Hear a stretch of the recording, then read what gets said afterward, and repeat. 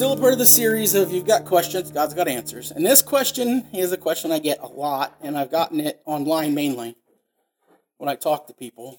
But this scripture bothered me when I first read it when I was 7. This passage, I'm going to show you, it haunted me even after I came back to God at 26, 27. And there's a really good reason for it, but it goes with the question, did God force a man to burn his daughter alive? Did God force a man to burn his daughter alive? We're going to start in Judges 11. We're going to start reading in verse 1. It says, Now Jephthah the Gileadite was a mighty man of valor, and he was the son of a harlot, and Gilead begat Jephthah. And Gilead's wife bare him sons, and his wife's sons grew up, and they thrust out Jephthah, and said unto him, Thou shalt not inherit in our father's house, for thou art the son of a strange woman. And Jephthah fled from his brethren, and dwelt in the land of Tob, and there were gathered vain men of Jephthah, and went out with him. So basically, Jephthah was an illegitimate child. He was the oldest child of Gilead. So he should have been essentially the one in control of the estate. He should have been the one who leads. But because he was born through an affair, he was cast out. He wasn't just not allowed to live, but he was literally forced out of the land by the sons of Gilead, or Gilead. Now, starting 4, it says, And it came to pass in process of time that the children of Ammon made war against Israel. And it was so that when the children of Ammon made war against Israel, the elders of Gilead went to fetch Jephthah out of the land of Tob. And they said to Jephthah, Come and be our captain, that we may fight with the children of Ammon. And Jephthah said unto the elders of Gilead, Did not ye hate me and expel me out of thy father's house? And why are ye come unto me now, where ye are in distress? And the elders of Gilead said unto Jephthah, Therefore we turn again to thee now, and thou mayest go with us and fight against the children of Ammon, and be our head over all the inhabitants of Gilead. And Jephthah said unto the elders of Gilead, If ye bring me home again to fight against the children of Ammon, and the Lord deliver them before me, shall I be your head? And the elders of Gilead said unto Jephthah, The Lord be witness between us. If we do not so according to thy word, then Jephthah went with the elders of Gilead, and the people made him head and captain over them. And Jephthah uttered all his words before the Lord in Mizpah. Now, I'm just going to point out real quick that Mizpah is actually the same place where Jacob and Laban, Jacob went to Laban to try and marry his daughter, and Laban was a very tricky man, which was interesting because Jacob also was a tricky person in his lifetime. And Laban was constantly messing with Jacob and doing all kinds, trying to steal his sheep, trying all kinds of stuff. And God prospered him. Well, Jacob ended up trying to leave and get out of there. So he took his cattle, took his 2 wives, which are Laban's daughters, and the portion that was allotted to him, and tried to leave, just go home to his father. Laban went ahead and overtook him and said basically that, you're stealing my stuff. And Jacob explained to him, listen, I've done everything right. God blessed me. You're doing evil. So let's just agree to separate.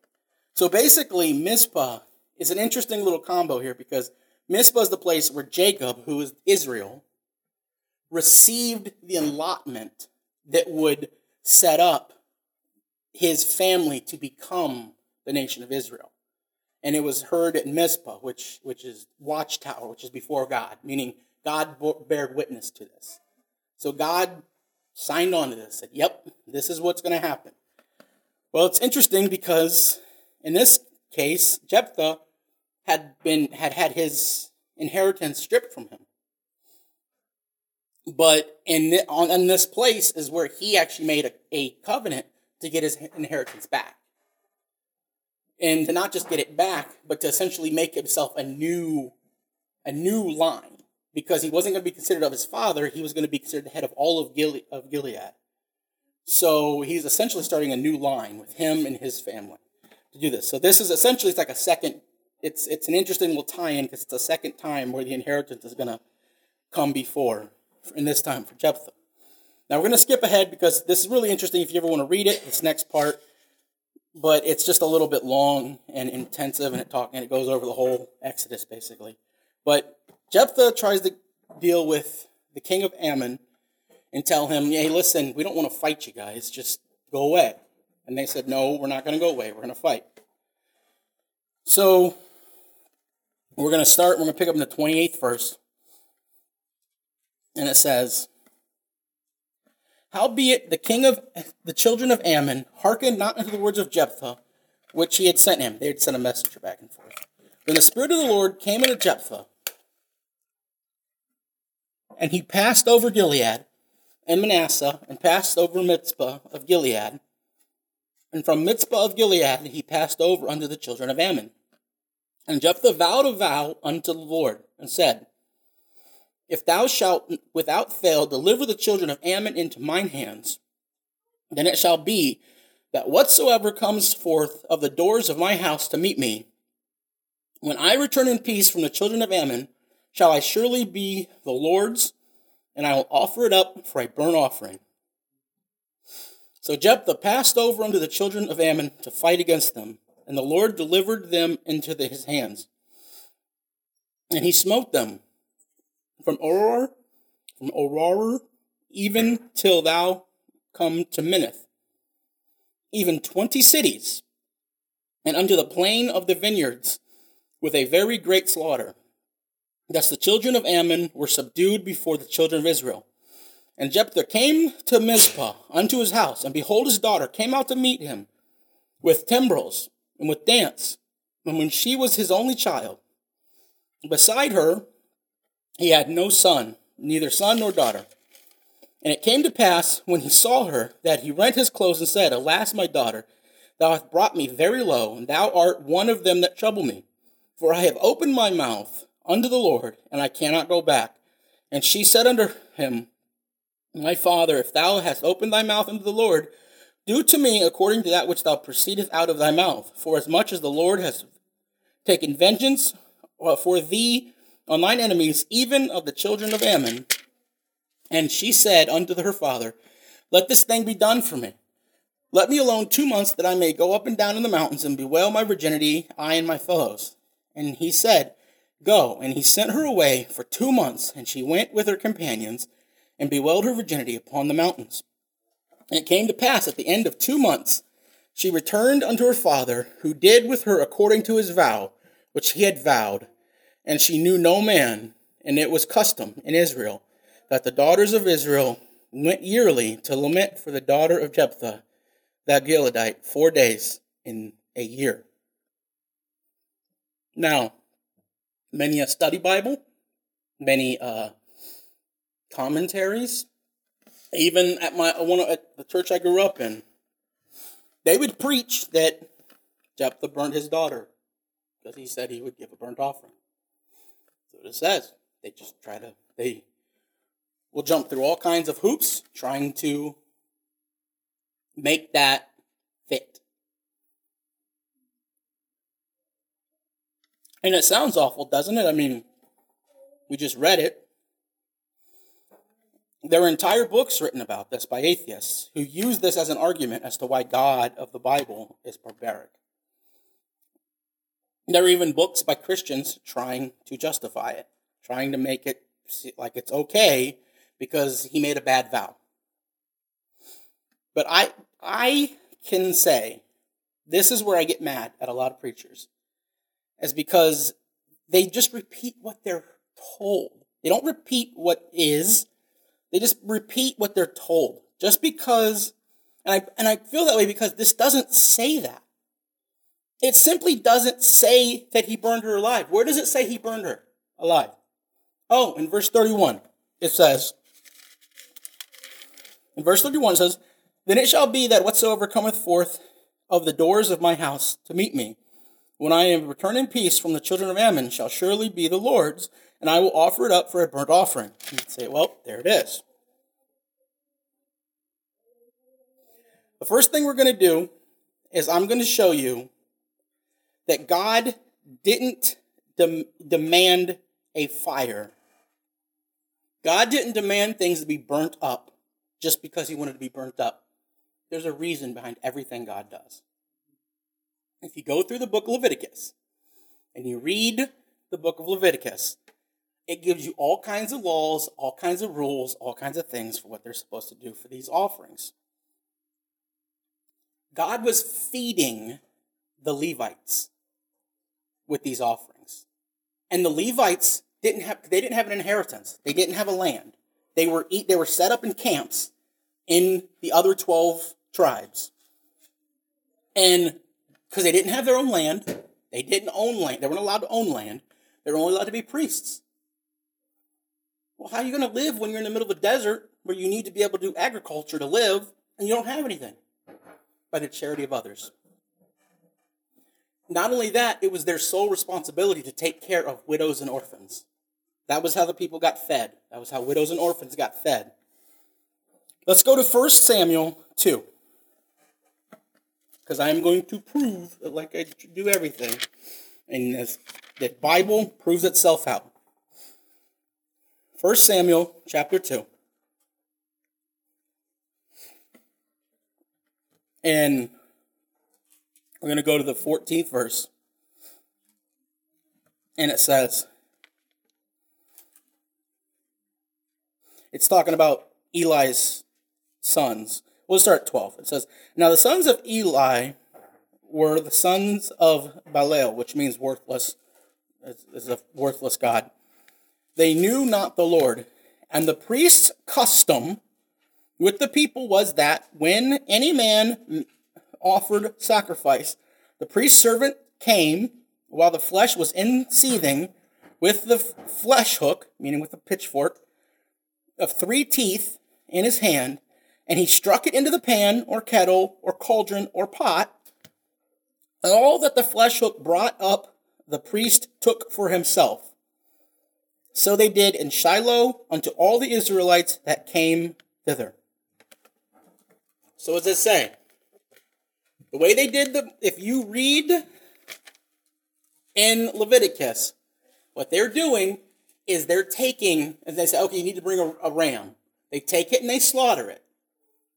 Then they cut the legs off and they take the innards out.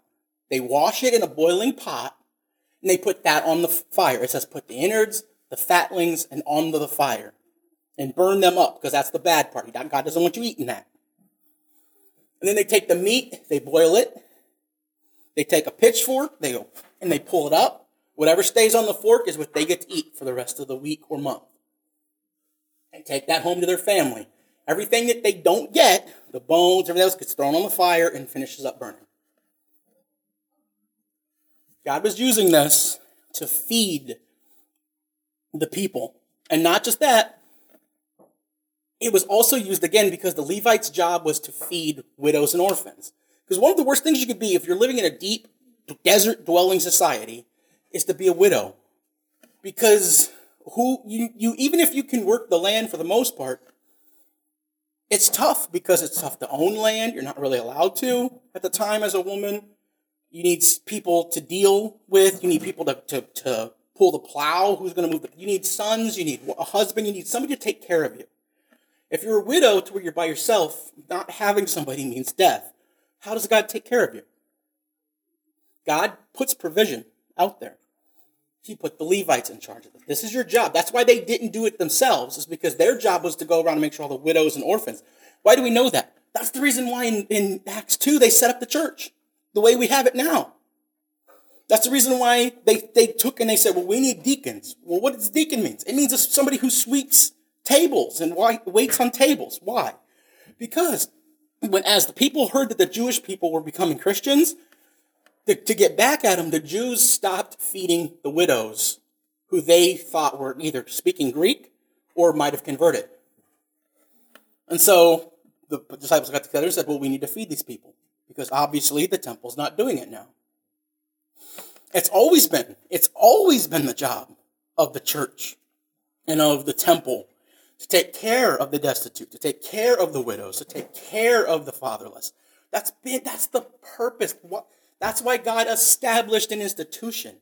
If God dwells within you and you have a Bible, why do you need a church? What's good is the church? The church is here to reach into the community and take care of people who have a hard time taking care of themselves. That's the purpose of the church. It's where a body of believers come so they can work in the service of God to take care of those who need it. Because what does God love more than praise and worship? He loves people, and he loves the lowest of the low. Jesus said, those who are at the bottom will be brought to the top in heaven. Those who are afflicted here will be praised in heaven. The servant here will be brought up in heaven. That is how the economy of God works. If you want to be the greatest in heaven, be the lowest on earth. If you want to be the lowest in heaven, be the greatest on earth. It's up to us. That's what the church is for. And again, just continuing to prove this, second, I'm going to show you what the offerings were for. We're going to go to Leviticus 2. Leviticus 2. So in the part where it tells us all about the offerings, we're going to go to Leviticus and read in Leviticus. And there's more that deals with this whole thing. But Leviticus 2, in the beginning of the Bible, it says in verse 1, and when any will offer a meat offering unto the Lord, his offering shall be of fine flour, and they shall pour oil upon it, and put frankincense thereon.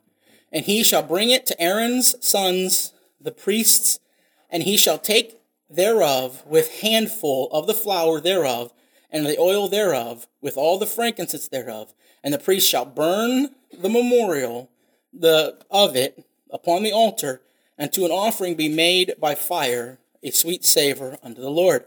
And the remnant of the meat offering shall be Aaron's and his sons. It is a thing most holy of the offerings of the Lord's made by fire. Now it says, and if thou bring an oblation of a meat offering, bacon in the oven. So this is when it's saying meat offering, it's actually meaning bread or meal. Bacon in the oven, it shall be unleavened cakes of fine flour mingled with oil, and unleavened wafers anointed with oil. And if thy oblation be a meat offering, bacon in a pan, it shall be of fine flour, unleavened, mingled with oil. Thou shalt part it in pieces and pour oil thereon. It is a meat offering. And it keeps going on. And then, there's other places, Leviticus, it goes on about how that if you're going to the temple and you don't have an offering, you can buy, if you have the money, you can buy a cow, an ox, you can buy a goat, whatever you want. If you don't have money for that, you can buy a pigeon. If you don't have money for that, you can bring an omer of barley. And if you don't have that, you can pray. These are sin offerings. And God's saying, listen, like this, you can give meat. If you don't have meat, you can bring cake. You can bring cakes. If you don't have stuff for cakes, you can bring wafers. If you don't have wafers, you can bring unleavened bread. Why? God doesn't care what they're doing there with it. He's feeding the people with it. It's the reason why in Malachi 3, God says, you are depriving me of my tithes and offerings. My storehouses are empty. What's a storehouse? It's a grain elevator. He's saying the people are going hungry because the grain is empty, because you're not giving me what you should be giving me. What is that? Why is God upset about that? Because they're not taking care. How can you take care of the widows and the orphans if there's nothing to feed them with? So the offerings were used by the temples to keep the people alive, healthy, living. Now, A lot of people will immediately go off and say, though, that, but it does say that he offered up for an offering, well, let's read what it says. Just read what it says. It says, starting in 37, and she said unto her father, let this thing be done for me. Let me alone for 2 months, that I may go up and down, Judges 11:37. Go up and down the mountain and bewail my virginity, I and my fellows. And he said, go, and he sent her away for 2 months, and she went with her companions and bewailed her virginity upon the mountains. And it came to pass at the end of 2 months that she returned unto her father, who did with her according to his vow that he vowed, and she knew no man. That was the vow. She knew no man. She didn't die. So she knew that. What was she worried about? She wasn't going to have children. She wasn't going to be allowed to have children. Why? Because the term that we use for a burnt offering means to be utterly consumed by God, basically. It's by fire, but utterly consumed. Oddly enough, it translates in Latin as holocausto, the Holocaust, the Jewish people. Why they use the term Holocaust for the Jewish people that was going on with the Nazis? Because they can't find the bodies. Why? Because they burnt it all in an oven. So it was totally consumed by fire. Therefore, it was a Holocaust. So, if God totally consumes this girl, he's putting her in service of God. He's taking, what did it say when it said? It said the servant of the priest takes a pitchfork, throws it in, and pulls it out. It didn't say the priest did, the servant. Who are these servants? They're people who are dedicated in service to the priests. And so what did he do? He had to dedicate his daughter in service to the priest. And when you do this, it's giving up the child. The child is no longer yours. The child is God's. So guess what? The purpose of this, is that at the beginning, he had lost his inheritance. He said, I'll do this thing for you. I'll conquer this for you. If you will let me establish my own line through my generations, and they will rule Gilead. Not my father's lineage, my own. I'll start my own line. And then what did he do? In a moment of weakness and doubt, he said, God, I'll do anything you ask. I'll give away anything. I'll burn any offering. I'll do whatever I got to do if you'll just give me victory. So in the moments before doing it, he gave up his own daughter, essentially, which was the only way he could have possibly kept a line going, because he had no son and he had no other daughters. So she was the only way his line could have started. So sure, he was the head of Gilead for one generation. And then he died and his line was cut off with him. Why? Because he was selfish. Because he didn't trust God. Because he didn't trust God, that God gave them that land, God would keep them in that land. He didn't trust it. He had to go a little further. You know what, God? I'll do anything. I'll do anything if you want me. He doubted God. And therefore, the very thing he was fighting for, he had already basically sacrificed beforehand in a moment of weakness. This, and just to prove this out again, because again, I had somebody say, they didn't do that. They didn't have children in service of the temple. Let's go to Samuel. Again, 1 Samuel chapter 1. I just want to show this just in case you say this and somebody goes, you're lying. It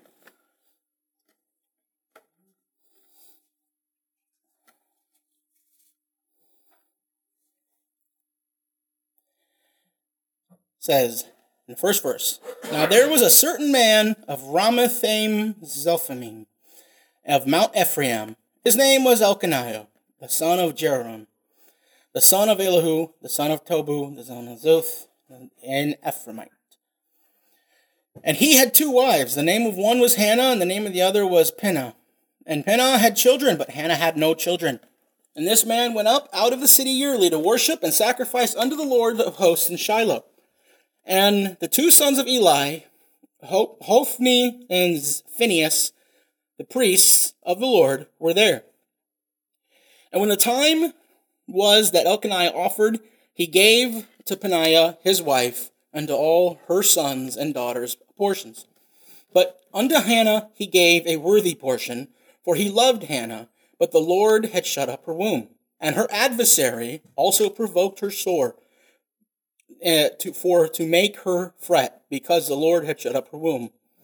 And as he did so year by year, when she went up to the house of the Lord, she provoked her. Therefore she wept and did not eat. Then said Elkanah her husband to her, Hannah, why weepest thou? And why eatest thou not? And why is thy heart grieved? Am I not better to thee than 10 sons? So Hannah rose up after they had eaten in Shiloh, and after they had drunk. Now Eli the priest sat upon a seat by a post of the temple of the Lord. When she was in bitterness of soul, and prayed unto the Lord, and wept sore, and she vowed a vow, and said, O Lord of hosts, if thou wilt indeed look upon the afflictions of thine handmaid, and remember me, and not forget thine handmaid, but wilt give unto thine handmaid a man-child, then I will give him unto the Lord all the days of his life, and there shall be no razor upon his head. And it came to pass, as she continued praying before the Lord, that Eli marked her mouth. Now Hannah, she spoke in her heart. Only her lips moved, but her voice was not heard. Therefore Eli thought that she was drunken. And Eli said unto her, How long wilt thou be drunken? Put away thine wine from thee. And Hannah answered and said, No, my lord, I am a woman of sorrowful spirit, and I have drank neither wine nor strong drink, but have poured out my soul before the Lord. Count not thine handmaid for a daughter of Belial, for out of the abundance of my complaint and grief have I spoken hitherto. Then Eli answered and said, Go in peace, and the God of Israel grant thee thy petition that thou hast asked of him. And she said, Let thine handmaid find grace in thine sight. So the woman went her way, and did eat, and her countenance was no more sad. And they rose up in the early morning, and worshipped before the Lord, and returned, and came to their house at Ramah. And Elkanah knew his wife, and the Lord remembered her. Wherefore it came to pass, when the time was come, after Hannah had conceived, that she bare a son, and called his name Samuel, saying, Because I have asked him of the Lord. And the man Elkanah and all his house went up to offer unto the Lord a yearly sacrifice and his vow. But Hannah went not up, for she said unto her husband, I will not go up until the child is weaned, and then I will bring him, that he may appear before the Lord, and there abide forever. So basically, he weaned her she weaned him until he was about 7 years old, so that she could keep him around as long as possible. Why? Because once they brought him, he was going to be God's. And what did Samuel do? He actually slept in between the altar and the Holy of Holies. And Samuel was Eli, as if he was Eli's son. He was Eli's servant. So, what do we see? They did, in fact, take children, young people, and use them in service of the Lord. Hannah said, I will give them right back to you. Of course, she was like, well, I'm going to keep them as long as I can. But she did. So we have proof in the Bible that children were in fact given to service of the Lord, and they were no longer as the children of that mother. They were God's at that point. So when he said, I will give you whatever, he meant his daughter has to go be God's. She's not allowed to bear children. She is working for God now. She is as if she's not his child. So now he has no offspring. So like I said, his lineage stops with him. Why? Because he was foolish. Which goes the title of my sermon. Sacrificing your children for momentary gain. We do this all the time. Society does it as a whole, whether it's somebody who their children has to grow up watching their parents drunk or high or doing drugs. I know a guy who actually watched his mother OD on pills when he was 11 years old. Literally sat there and she took the pills and watched the whole thing happen. That's sacrificing his future for her momentary gain. The thing is, though, this is not just the world.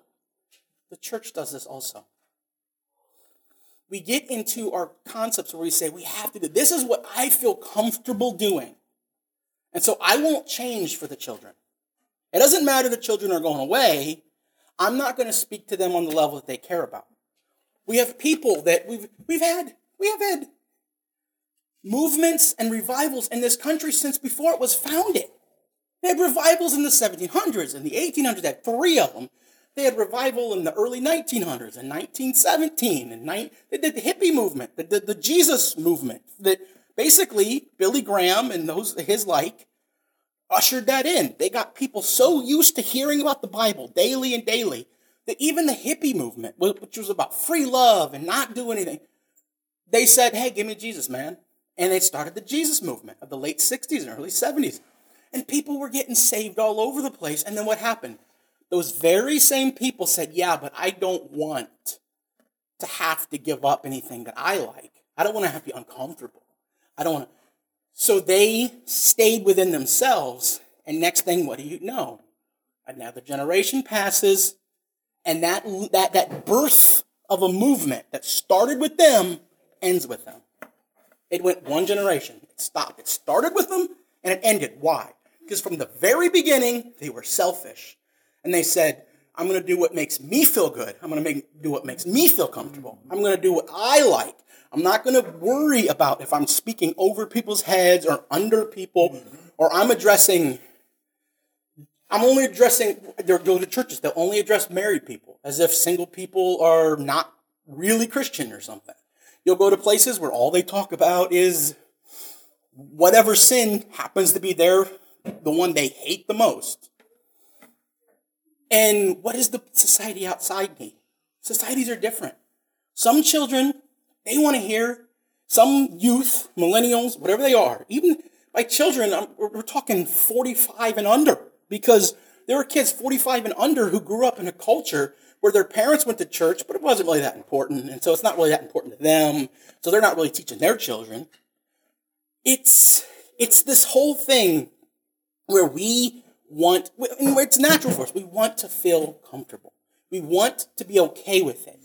But if we're only worried about preaching on the topics we care about and that make us feel good, we're only preaching against the sins that we happen to hate, not the sins that we do ourselves. We only worry about doing the events or the community things that we are worried about, that it will stop with us.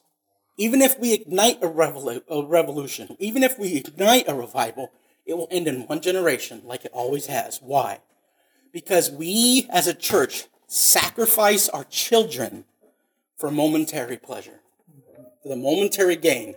The gain of feeling like we're in a community. Oh, isn't it so great that we all get to experience the things we like? Yes. Let the world go by. No.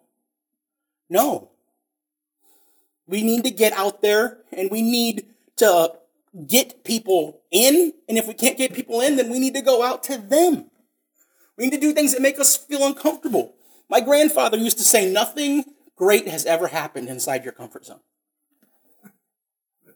No one's ever done anything great inside their comfort zone. It's only been when you put yourself out. When there's a chance for failure. That's the only thing you can do something worth mentioning. The only people we talk about in history are people who had a chance to fail. Heck, George Washington. Many people, great general. He lost every battle he ever did except one. I mean, we have pictures of him crossing the Delaware and he's standing on the boat. They laid down and covered themselves and paddled out on Christmas Eve. Why? Because they would have been shot if they would have went over standing up. Why? Because they lost the battle. But he was smart enough that he knew we're on a big continent. They have to keep sending troops. We can lose all the battles. We'll win the war eventually. It'll become a war of attrition for them. The casualties will pile up. The expense will pile up.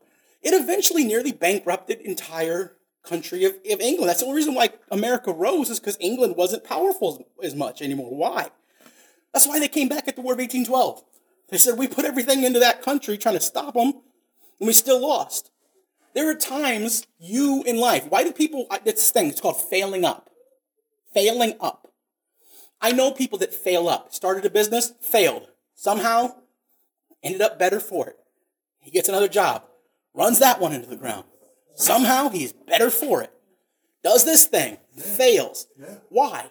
He's taking risks. He knows, he's calculating them. He knows that he can keep failing. He can lose every battle, but eventually the war will be won. If we chart ourselves to where that it doesn't matter whether we can, and this, I'm going to use this another thing. And who's ever here has ever heard of a dead reckoning? It's a nautical term.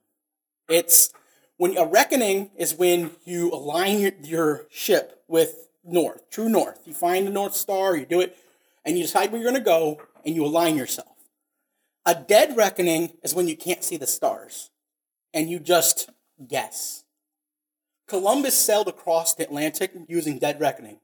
He had no idea. He looked up, he couldn't see the stars half the time. So he just aligned himself and said, that's where we're going. And they went. It's a dead reckoning. Sometimes you just have to align yourself by the only thing we have. Yeah. And don't worry about if people like it, if it offends people, if you're preaching the truth, it's going to offend somebody. Yeah. Whether they're in the church or out of the church, it's going to offend somebody. And probably in the church before the person out of the church. So align yourself and do a dead reckoning. Just keep moving forward. Just keep moving forward. We know what we need to do. We know we have the perfect example in Christ who ate with the tax collectors and the prostitutes, who went to who they said, oh, your friend died. And he said, okay, to steal from a meme, they said, your friend's dead. And he said, hold my water bottle. I went over and raised him back up from the dead. He didn't take no for an answer. Why? Because he didn't care what the people around him thought. We preached today in the 23rd chapter of Matthew. What did Jesus do? He goes on and on and on. And he's getting in their faces. You scribes, you Pharisees, you're vipers, you're snakes, because you're hypocrites. He's getting right at them. Why? Because telling the truth hurts sometimes. Telling the truth is going to get you pinned to a cross sometimes. But at the same time, it's going to ignite a fire that in this case revolutionized the world. But don't let it end with us. Peter, the apostles, Paul. It was scary.